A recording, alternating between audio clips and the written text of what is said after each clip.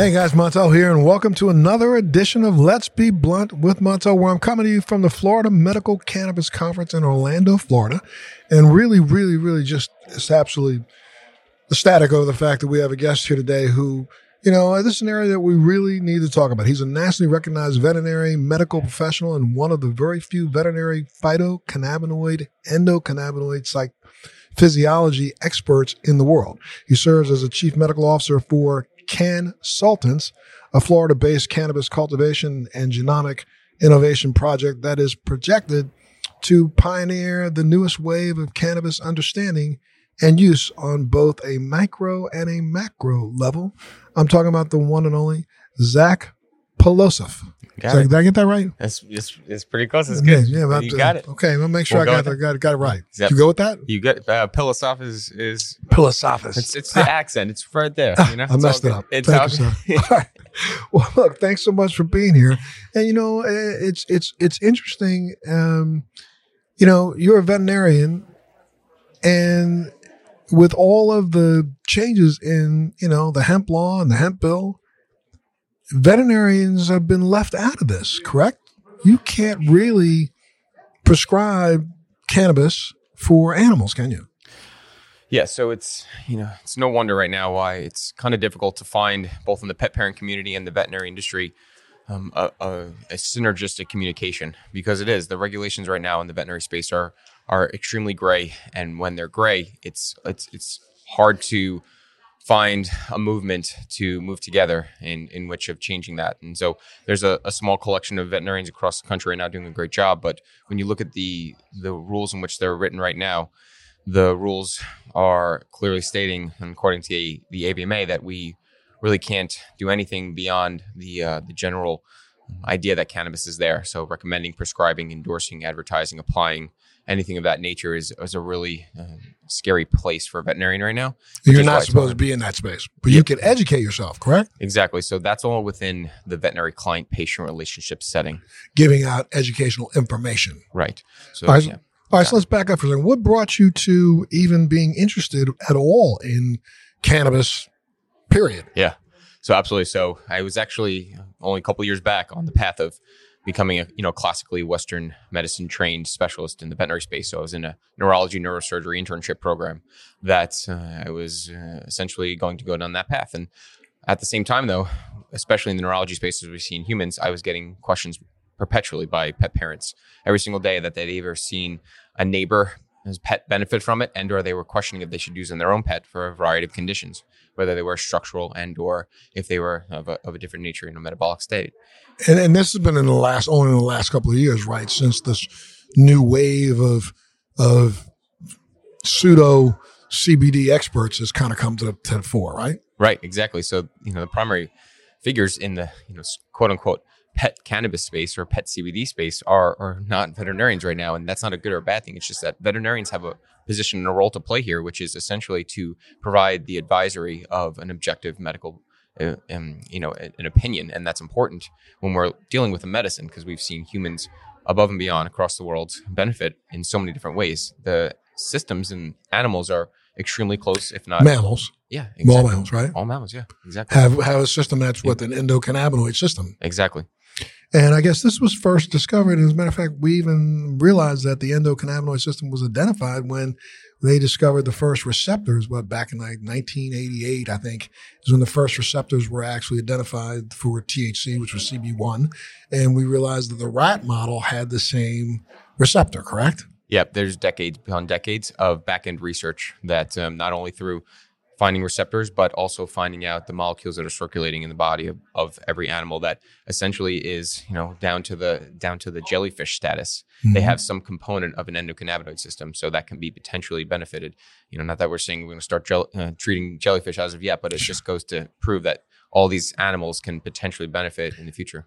But see, I'm kind of confused a little bit, because we used animals to identify the human system, recognize that the research that we found out in animals was beneficial to humans. So why can't you just extrapolate that data backwards? How stupid can we be? It it's a comically interesting situation, isn't it? That the phase 1, phase 2 trials to get to some of the advancements in human evolution in the cannabis space were through animal models, but yet we have 6, quote unquote, prospective objective studies in the veterinary space that help us right now, with more to come. But it's a conundrum that's it is perplexing in a way. But because you have 6 objective studies in the animal space, meaning studies that were done deliberately to research the effect on an animal, but the research that was done on animals to figure out the effect on humans. Hey, am I cart before horse? What am I doing here? This is one of these things that just doesn't make any sense. It makes no sense. And that's why, I like to help people understand that we've been doing research for decades, whether you're a human or an animal. The rat models, the mice models, they show an interesting variability in some different ways, especially inside the central nervous system. So that's important to consider. We actually identified in the rat model that what molecule was the molecule responsible for a psychotropic effect. Exactly. So it's an interesting situation, but it's a launching platform. So, when we are ready to move together as an industry along with the human industry, then we have something to fall back on. Now that we have evidence and research, we have to move forward with it. Gotcha. Now, so as a veterinarian, you are not allowed, if a patient comes to you and somebody comes and says, look, I heard about this. Well, I'll give you a perfect example. My manager had a big Great Dane, and just a beautiful dog. And they woke up one morning realizing that he needed to go to the doctors because there was something weird going on with one of his legs. And when they took him in, he was identified as having had, a large cancerous growth on one of his legs. And I think the immediate prognosis and diagnosis, well, I can't remember what the exact type of cancer was, but the doctor basically was giving them an option of he's got to have his leg amputated. And, this is a big, that dog was close to 100-pound Great Dane that was going to lose a leg, to run around with 3 legs.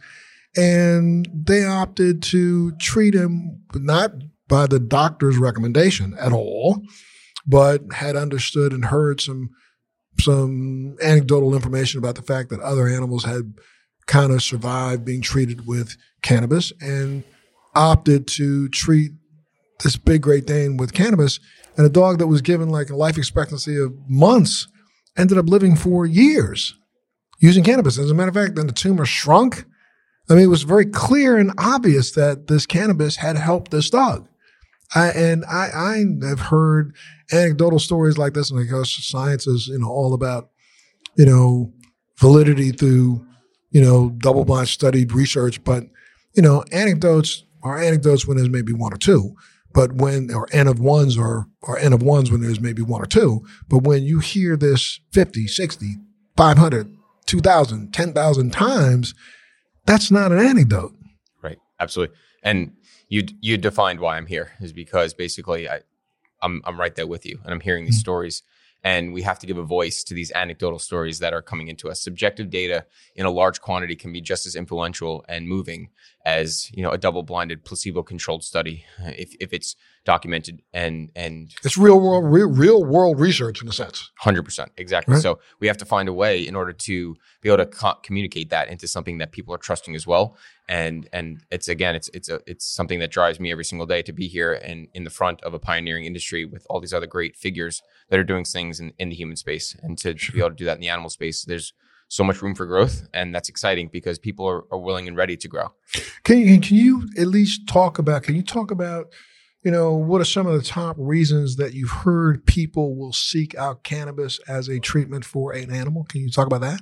What other people do, not what you do, but what people do. Right. Yes, exactly. Sure. It is. It's funny, but you have to call it self-medicating. Right. You're self-medicating your pet parent. You're a pet parent, you're self-medicating your pet. So it's interesting. But yes, what are people using it for? They're using it for most of the conditions in humans. So generalized anxiety disorders and stress reduction, anxiolysis, and then chronic pain. Those are the things that are used on a regular basis, where especially the younger generation that's involved in this cannabis movement, and they're very ready and willing to know that there's efficacy there. Where I'm looking to come in myself, as well as with the pioneering veterinarians in the field as well. There's 5, 6, 7 of them that are doing an amazing job as well. And then hopefully more as we go on, is then we help to establish the safety profile, looking to look at the ancillary molecules that are added to these products that people are using across the country and the world. And that's where the veterinarian can come in, the safety aspect, the efficacy of pure cannabis-based therapies. I think subjectively we know through those anecdotes that we're there, but I do hear at the same time some people say it doesn't help. And there are some people that say it does. So what is the difference between those? Is it product to selection? Is it the different conditions? Or is it something we have to start finding a standardization Or is it for? the same thing that we see with all pharmaceuticals, that all pharmaceuticals don't help everybody? Exactly. I mean, a molecule is a molecule. A molecule isn't necessarily going to help every person out there. I mean, I think the FDA will approve a drug if it's only got a 30% efficacy rate. So if it only works for 3 out of 10 people, a drug can get approved. Yeah, exactly. I mean, the world we're in right now there's questions everywhere, but what again keeps me optimistic in this position right now, we're trying to find where exactly, in the gray zones of where we can go, where does the white light exist in terms of finding answers and being able to move forward. That's the questions that can be answered if we continue to move on as an industry. Okay, so if we were to look at the fact that we know now, and I think we have now proven the fact that all mammals have an endocannabinoid system. That endocannabinoid system, if extrapolated, would probably work the same in all animals. It works in one way in human beings, so it helps to regulate cellular homeostasis. Correct. We know that, and down to the mitochondrial level. Absolutely, yeah. So if we know that, can we then assume that I'm again just saying from extrapolation, can we assume that it does the same thing in animals that it would do in a human? Yeah, in the basic understanding, yes. So the ligands, or the molecules that are floating around, the enzymes that are going to help break down and create those molecules, and then the receptors are going to bind to, whether they are endocannabinoid receptors and or the breadth of other receptors in our bodies, such as the TRPV receptors, the serotonin receptors, et cetera, that can be influenced by the endocannabinoid oversight. Those are all things that in general, yes, will communicate over to animals. However, the density and the distribution of those molecules is what kind of differs slightly, which is why we see a little bit of a different effect in humans versus animals. You've seen people now, I think maybe you can address this now, but you've seen some patient or some pet parents come in because, their puppy, got into a bag and ate something that it shouldn't have eaten. Yeah. And, probably ate, a gram and a half or a couple grams, 3, 4, 5 grams, and maybe even, an eighth. And, and the animal appears to be lethargic and ill. What happens then? How do you help get a dog or a puppy out of an overdose? Right. So it's very interesting because there's. And wait, I'm sorry. Maybe you can also think of addressing it at the same time. Animals are definitely affected differently by THC than humans are, correct? Exactly. So that's the other component to the studies and research we need going forward, is essentially understanding the metabolic breakdown that's different. What's happening when they ingest it in between their gastrointestinal and their liver. Because they have such a short, dogs have, it's really funny. A lot of people, I saw a documentary recently that it was something that I didn't even know that, when you look at the human being's digestive tract is about 9 times longer than the human being's height. Yeah. So, if I'm 5 foot tall, I've got I'm 6 foot tall. I have 7 or 54 foot long, intestinal tract. Right? Yeah, it's right. And animals though, dogs especially, theirs is only about 3 times as long as their length. So, you got a little puppy who's under a foot long. He's only got a 3 foot long intestinal tract. So they're digesting it differently than we digest. Yeah. And then at the same time, there's again, it's hard to really bring it down to one simple element, but at the same time, then you look at a horse, right? That has this extremely large gastrointestinal tract. However, horses are very adapted to absorbing fats effectively in their stomach. So before it has to go through that entire system, how much do we have to worry about that? Or do we really have to worry about it and think about transmucosal, sublingual, and or suppositories for these large ruminant species, or these, gut fermenters, we call them, compared to dogs, which again do have this short gastrointestinal tract. There's so many variables, but what I hope people understand as an educational non-client patient relationship is that the safety of cannabis by itself we've seen that in terms of that. Yes, there's ways in which THC can affect your body in a way that's maybe a little excessive. But when it comes to CBD, there's not one study out there that shows that it can be significantly harmful. Now, with that said, in animals, we're lacking longevity studies. Right now, we have some short-term studies to support it, but we have a lot of evidence to say that what's more important right now is to make sure the product you are potentially considering is not included with a lot of ancillary molecules in addition to the cannabis that can adulterate and or destroy the potential benefits that you'll see while you still have to self-medicate. And explain that a little bit more, meaning like, a lot of the preparation ancillary chemicals that are used to emulsify the CBD could be harmful, deleterious to your pet, correct? And different than they are in humans. Types of sugars that are used, again, you never want to give a dog chocolate, period. Yeah. But, humans can consume CBD with chocolate, but a dog can't. Exactly. And you're 100% on the track of where I think that veterinarians eventually are going to be able to impart the most influence initially is that the things that are added to it. And you're right. So that, for example, here's an easy example. When you're looking for a human product, you want to look for what's the certificate of analysis testing for, your mycotoxins, your pesticides, herbicides, and then also your heavy metals. That's something different than in animals. However, there are certain things as well, like you touched on, such as sweeteners, flavorings. Xylitol is a classic flavoring, for example, that we add. That's a non-calorie sweetener, but it is toxic to dogs. Something that has chicken or beef in it. Two of the most common allergic components of dogs. The dogs have atopic allergic dermatitis all the time. If they're on a hypoallergenic diet, but they're getting a product that has chicken in it, it can completely destroy their quality of life in that aspect. So you're trading off, and you're not really understanding at the same time when you're thinking about it in a single entity, then what is the global zooming out picture? Mm-hmm. So that's where I think that we're going to be able to definitely move forward the quickest is being able to consult and advise on companies that are making pet products first before the veterinarian can recommend or prescribe. And that's what you're doing right now. You're working as a consultant to a company that's developing pet products, right? Right, exactly. So what I've started to try and do basically is become, again, an independent cannabis industry influencer and an advisor for companies that either want to start creating a product for pets and or have a product out that we can revise what they've already written, their content, their whatever media they're creating, et cetera, the things that are going to make them antagonistic to the potential benefits that cannabis can offer to pets. In the meantime, while I still can't do it as a doctor. Yeah, just not put a crystal ball on, but look at the environment that we're in right now. I mean, how long do you think it will be before, cannabinoids are respected in the veterinary community? I would love to be able to answer that question. I really would. It would be tremendously exciting. There are certain states that have done a great job in terms of maybe starting to create a checkpoint. So in California, for example, is the only state, and then in Canada as well, where they've defined that veterinarians can specifically discuss cannabis with their clients and essentially which are their pet parents about their pets. And so it sounds like a small, minute advancement, but to be able to discuss in your office, in your practice is probably insanely helpful. I'm not licensed in California, but I'm licensed in many other states, but essentially to finally be able to clear some conscience for both sides and to allow for some type of direction to go. That's going to be helpful. And I think that there's a number of floating around by 2021 that there's going to be yet another advancement, such as being able to potentially recommend products that are trusted and safe.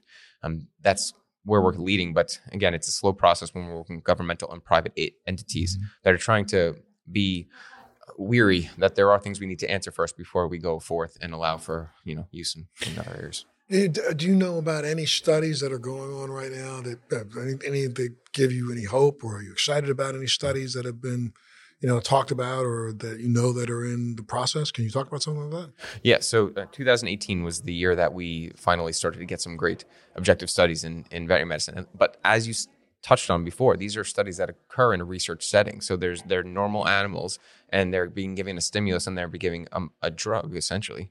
And, it can't be considered a drug yet, but it is essentially a medicine that we're testing. And so, Colorado State and Cornell was where we got our first two studies from. And they were on seizure control and on chronic pain for arthritis, respectively. However, at the same time, like we touched on before, these are not real life situations. So the doses they use in those situations may be different than what we need in the normal setting, especially if dogs are using it for multiple conditions. Like if you have a dog who has a seizure malady, they're not using dogs that have seizures to test the product. Yeah, so there was another study that came out in 2019, actually, with dogs that were having seizures that were already on other anti-epileptics, and then they started to add cannabis-based therapeutics in as well. And so that did show some really positive results in terms of being able to combine with medications that are being used, such as the classics are phenobarbital, and then potassium bromide is another one, et cetera. There's a couple more we use, but essentially it showed in that study, which was really impressive, was that it didn't, in the short term, affect the amount that was circulating in the body, and it didn't cause any specific adverse effects to occur. So we have prospective studies coming out. They're short, but they are a guiding light that there's a future that's very bright for us. Wow. So, I mean, I think a patient or a pet owner right now can look to a couple of years. How long do you think it'll take for some of this to be extrapolated over the data that can be used to then actually dispense? Well, I guess a patient parent or a pet parent can go ahead and do so on their own, right, without having to get a recommendation. But is there someplace they can go and read some information so they know what they're doing? Right. So number one, that's what 2020 is going to be for me, at least, is I'm going to start developing a platform for, again, strictly non-veterinary client-patient relationship, health and wellness advisory and consultations. So generalized understanding of what's your pet's condition, et cetera, and then what are the different treatments, remedies that we're on already, and then potentially through indirect measures, how we can start to understand where cannabis is, both using the objective research we have that's in a large amount in the human space, and then the small amount that's coming out in veterinary medicine. But at the same time, of course, there are several studies that were done in academia, which we can use and look at, phase 1 and phase 2 studies, as we talked about previously. And then at the same time, there's generalized forums where you can get Cannabis 101, CBD 101, that, I'm sure that, Project CBD, for example, was one I used early on. And there's a couple books out by some veterinarians that have written some amazing synopses of just some subjective data that have come in on their end that can give some guiding information. So again, this is one of these you're in, and I know for people at home who've been listening, you're in the grayest of gray areas there is when it comes to cannabis. I mean, I thought that it was a gray area for doctors to discuss it with human patients, but this is really as gray can be. And the frustration, I truly believe, is felt on both sides. When I say both sides, I mean pet parents as well as veterinarians. We really do. We know there's something there. And the pet parents, they want advisory and they want to be helped, because that's what the veterinarian does in every aspect. We create treatment plans and we help with, tracking over time. And that responsibility is put in the pet parent's hand tremendously right now. So it's a bit of a scary time for everyone. But again, I'm truly optimistic that the gray zones will start to clear and that we will get some understanding over the next year or two of where veterinarians in a global aspect can start to influence. But this will end up being the same situation that we have right now with humans, where state to state, right? It looks like it for now. So you're going to have to be a state refugee to figure out whether or not you can help your pet. You do, but it'll be a gradual, incremental graduation, and I believe that evolution is coming, but it will be a little slower than I think that some of us want. But remain optimistic. Understand that there are people out there making some really great strides and gains, and starting to collect data that will then, with education, advance the industry as a whole. Are we? And now, again, in the last couple of years, this industry has jumped on the CBD craze, but then we've realized that we've neglected the fact that there's well over 160 already identified cannabinoids, and there's possibly closer to 300 of them total. Right. It might even be more than that. Are we looking at this the same way when it comes to pets? I mean, again, some of the cannabinoids that work for humans may be less as effective as the ones that work for pets. I know that, there has been research that says already out there that, sometimes animals seek out the cannabis plant in the wild when they have, gastric issues or digestive issues or other issues that we don't even know what they are. Right. They seek out and eat the plant, looking for a cannabis plant specifically. So nature must have been telling them something, right? It's a whole different topic that I think we could talk about forever. But yes, cannabis has literally evolved with us for millions of years, whether you're a human or you are another species. So, the cannabis plant is amazing. It's the entourage or ensemble effect is literally nature taking its course and making the most maximally effective with minimally antagonistic and or side effect profile that can be possible. And, we hear humans where a full spectrum / broad spectrum product is used, where the side effects that maybe THC influences when it's by itself in an isolate and or in synthetic form are minimalized to none. And so in animals, again, endocannabinoid systems are comparably almost the same. The phytocannabinoids we're using, along with the other terpenoids and flavonoids and vanillinoids, all these other molecules that exist in this amazing plant. They work together synergistically, and that's what we have to respect as we go on with this using a botanical-based medicine. Absolutely. So, I guess if I wanted to bottom line it, I would say that people out there, especially pet parents out there who are really interested in providing their pets with what they think is an efficacious medication, need to really kind of wait, not necessarily wait, but need to know that there's research being done and the information is going to be coming their way. Right. And understand that, the community in itself is just constrained right now by, law. Yep. Rules and regulations are preventing where we want to be and where we are right now. But at the same time, like you said, the important thing to note is that the efficacy for cannabis is there, and to look for safety is the same as in humans. So you want to make sure you're looking for a product that has a third-party laboratory testing facility that's looking for pesticides, herbicides, heavy metals, and then mycotoxins, things of that nature, as well as then giving you a profile of the cannabinoids. The THC component in dogs, we're a little bit skeptical still right now because they're responding differently. Dogs will get, for example, a lot more of an ataxic or a wobbliness. They'll also sometimes vomit, and they will also sometimes lose control of their urine, which are three almost opposites of what we see in humans. So there are differences we still have to find out. But I think for right now, the safety profiles that we look for in humans is the same you have to look for in an animal or pet product. And in addition, also look for the safety of other chemicals that might, not just the toxins like, the heavy metals and things, but look for other, chemicals that are used in either, making them a little bit more viscous or non-viscous, right? Looking or even, staying away from dietary treats in a sense, because certain sugars and things, right? And that's the part that I'm very excited in 2020 to finally be able to be a primary source of help with is essentially triaging the plethora of options out there and helping define the safety profile so that the efficacy of cannabis itself can show the benefits of both humans and animal species. Gotcha. Well, look, you've been listening to Dr. Zach Pilossoph. Got it right now, right? Closer than the first one. Closer than the first one. Zach Pilossoph. And we've been trying to see if we can give you some information again when it comes to navigating this space. And there's a space out here that's just booming right now. I think there's so many products in the marketplace that are claiming to be safe for your pets. And I'm going to say, I think you got to really, really, really make, if they wanted to get some information from your consulting company, where would they go? How do they get it? Yep. So LinkedIn has been an amazing app for me in terms of connecting with some of the greats in the industry that are doing the work that I really have to rely on right now. And so LinkedIn is easy to find me on there. I also have two companies that I'm associated with. One of them would be called Nature's Remedy, which is one of the macrorag cultivation and consulting companies. So if they wanted to get information from them, where do they go? Macrorag? So it would be Zach, Z-A-C, at thenatureremedy.com. At thenatureremedy.com. And the other company?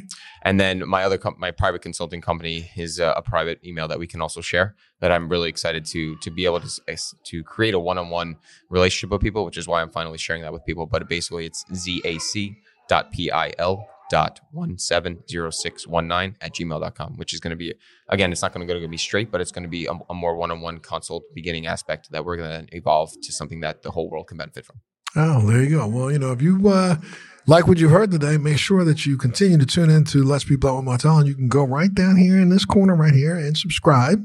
And if you subscribe, we're going to make sure that your name gets put in the mix for the possibility of being able to win a magic butter machine. But you got to make sure that you do a review, because we need your review to actually help in the selection process. Make sure you tune in again to the next Let's Be Blunt with Martel.